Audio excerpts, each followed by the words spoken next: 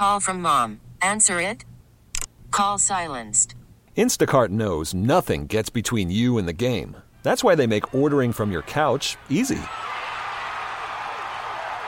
Stock up today and get all your groceries for the week delivered in as fast as 30 minutes without missing a minute of the game.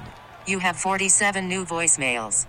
Download the app to get free delivery on your first 3 orders while supplies last. Minimum $10 per order. Additional terms apply. Baseball is in full swing. NBA playoffs are heating up, and your NFL team is gearing up for training camp. Listen to the latest on the teams you love here on the Odyssey app. The biggest sports radio stations in the country, providing unrivaled local coverage of their teams, all in one place. Exclusive interviews with players, coaches, and team executives, streaming live and always available on demand. Stay in the know with your favorite teams right here on the Odyssey app.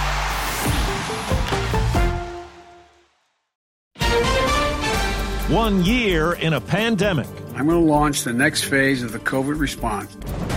Relief money coming soon. I do need help right now, more than ever. The future at the office. Remote work is the biggie. Good morning. I'm Steve Kathan with the CBS World News Roundup. It was the announcement that shook the world. COVID-19 can be characterized as a pandemic. Delivered 1 year ago today by the World Health Organization, and just hours later, a new reality began to settle in. Advance, due to unforeseen circumstances, the game tonight has been postponed. In Oklahoma City and other NBA cities, a season suspension that rippled through the sports world. And before long, the coronavirus pandemic affected other public events, workplaces, schools, and restaurants. Now, a year later, with more than 29 million virus cases in this country and more than 500,000 deaths, we'll hear from President Joe Biden. CBS News White House correspondent Stephen Portnoy. The president says he'll use his primetime speech to lay out the next phase of the government's COVID response. What we will do as a government and what we will ask of the American people. A year after the nation first shut down to stop the spread, Mr. Biden says there's light at the end of the tunnel. But we cannot let our guard down now. Having secured passage of his $1.9 trillion rescue plan, the White House says the president, vice president, and first lady intend to travel the country to promote elements of the package. CBS's Chris Van Cleve says the president will sign that relief bill tomorrow. House Democrats handed President Biden his first big win. This is the most consequential legislation that many of us will ever be a party to. The bill will send Americans checks up to $1,400, billions for vaccination and school reopening efforts, while increasing the child tax credit and lowering Obamacare insurance premiums. It will also extend the weekly $300 in federal unemployment benefits through early September. This bill represents a historic victory for the American people. But Republicans in Congress continue to rail against it, arguing nearly $400 billion in aid for transit agencies, states, and local governments is not COVID-related. New federal guidance says people can go inside nursing homes for visits, even if those residents or the visitors have not been vaccinated, but outdoor encounters are still preferable.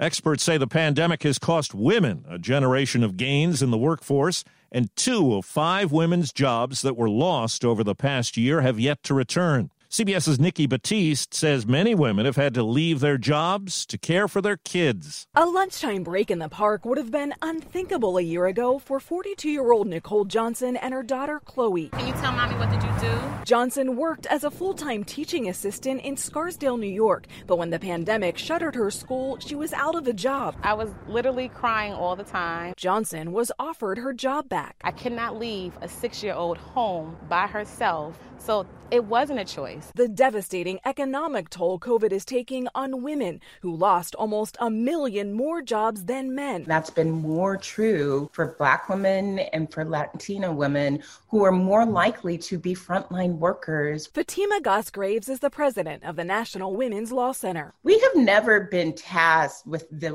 really impossible thing of working and caregiving, and in some cases homeschooling, all at the same time. At one point last April, it was estimated 22 million Americans were unemployed. More than half of those jobs have come back, But University of California economist Laura Tyson, who headed the Council of Economic Advisors during the Clinton years, says the landscape is changing. I already was convinced we were going to see more and more automation of work, erosion of jobs that you would call middle skill, middle income jobs. COVID is just accelerating all of that. So many more of us now work from home, and that's led to issues in major cities where plenty of office space is empty. Richard Florida is an urban studies theorist who is charting what the bounce back might look like. New York for sure does well. Washington, Boston, San Francisco, Seattle, they all end up okay. Does Chicago come back the way it was? What about Detroit? What about Cincinnati or Cleveland or Buffalo? Those are places that would keep me up at night more. In a lot of places, the housing market over the past year has been what realtor Jim Norton calls crazy. He does business in Florida.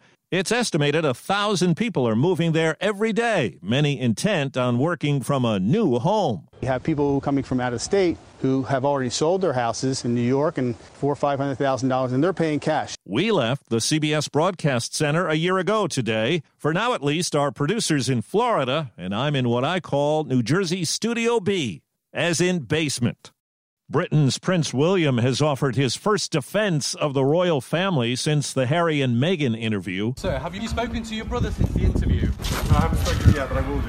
Can you just let me know, is the royal family a racist family, sir? Yeah, we're very much not a racist family. Very much not a racist family, he said.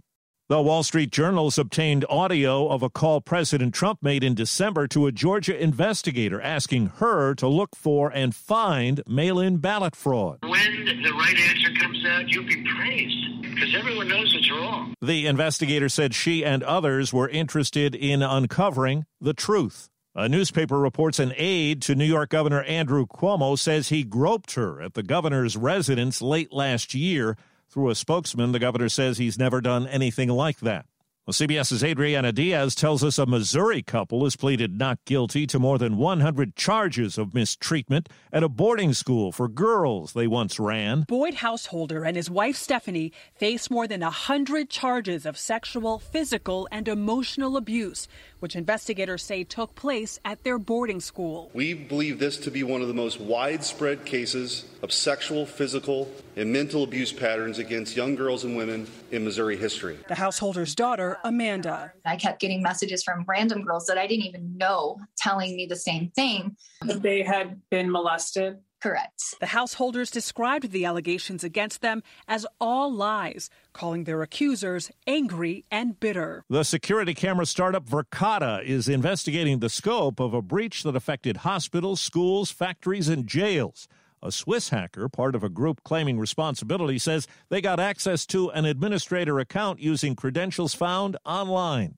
There were some winners in the aftermath of Sunday's big CBS television event, after all. No sooner had Meghan Markle uttered the words during her interview with Oprah. My first job was when I was 13 at a frozen yogurt shop called Humphrey Yogurt. Then people started lining up before the Froyo store at a mall in Sherman Oaks, California, opened the next day. Since the sit-down aired, a spokesman says business has gone from about 50 customers a day to more than 200. He admits some others were only angling for selfies next to the sign. Store T-shirts have sold out online. Deborah Rodriguez, CBS News. It was also good for Christopher Knight, who played Peter on the Brady Bunch. He designed the chairs they all sat in, and they've been sold out on Amazon and Overstock. It was not good for the head of the British press organization, who has stepped down after downplaying Meghan's claims of racism and bias. That's the CBS World News Roundup for Thursday. I'm Steve Kathan, CBS News.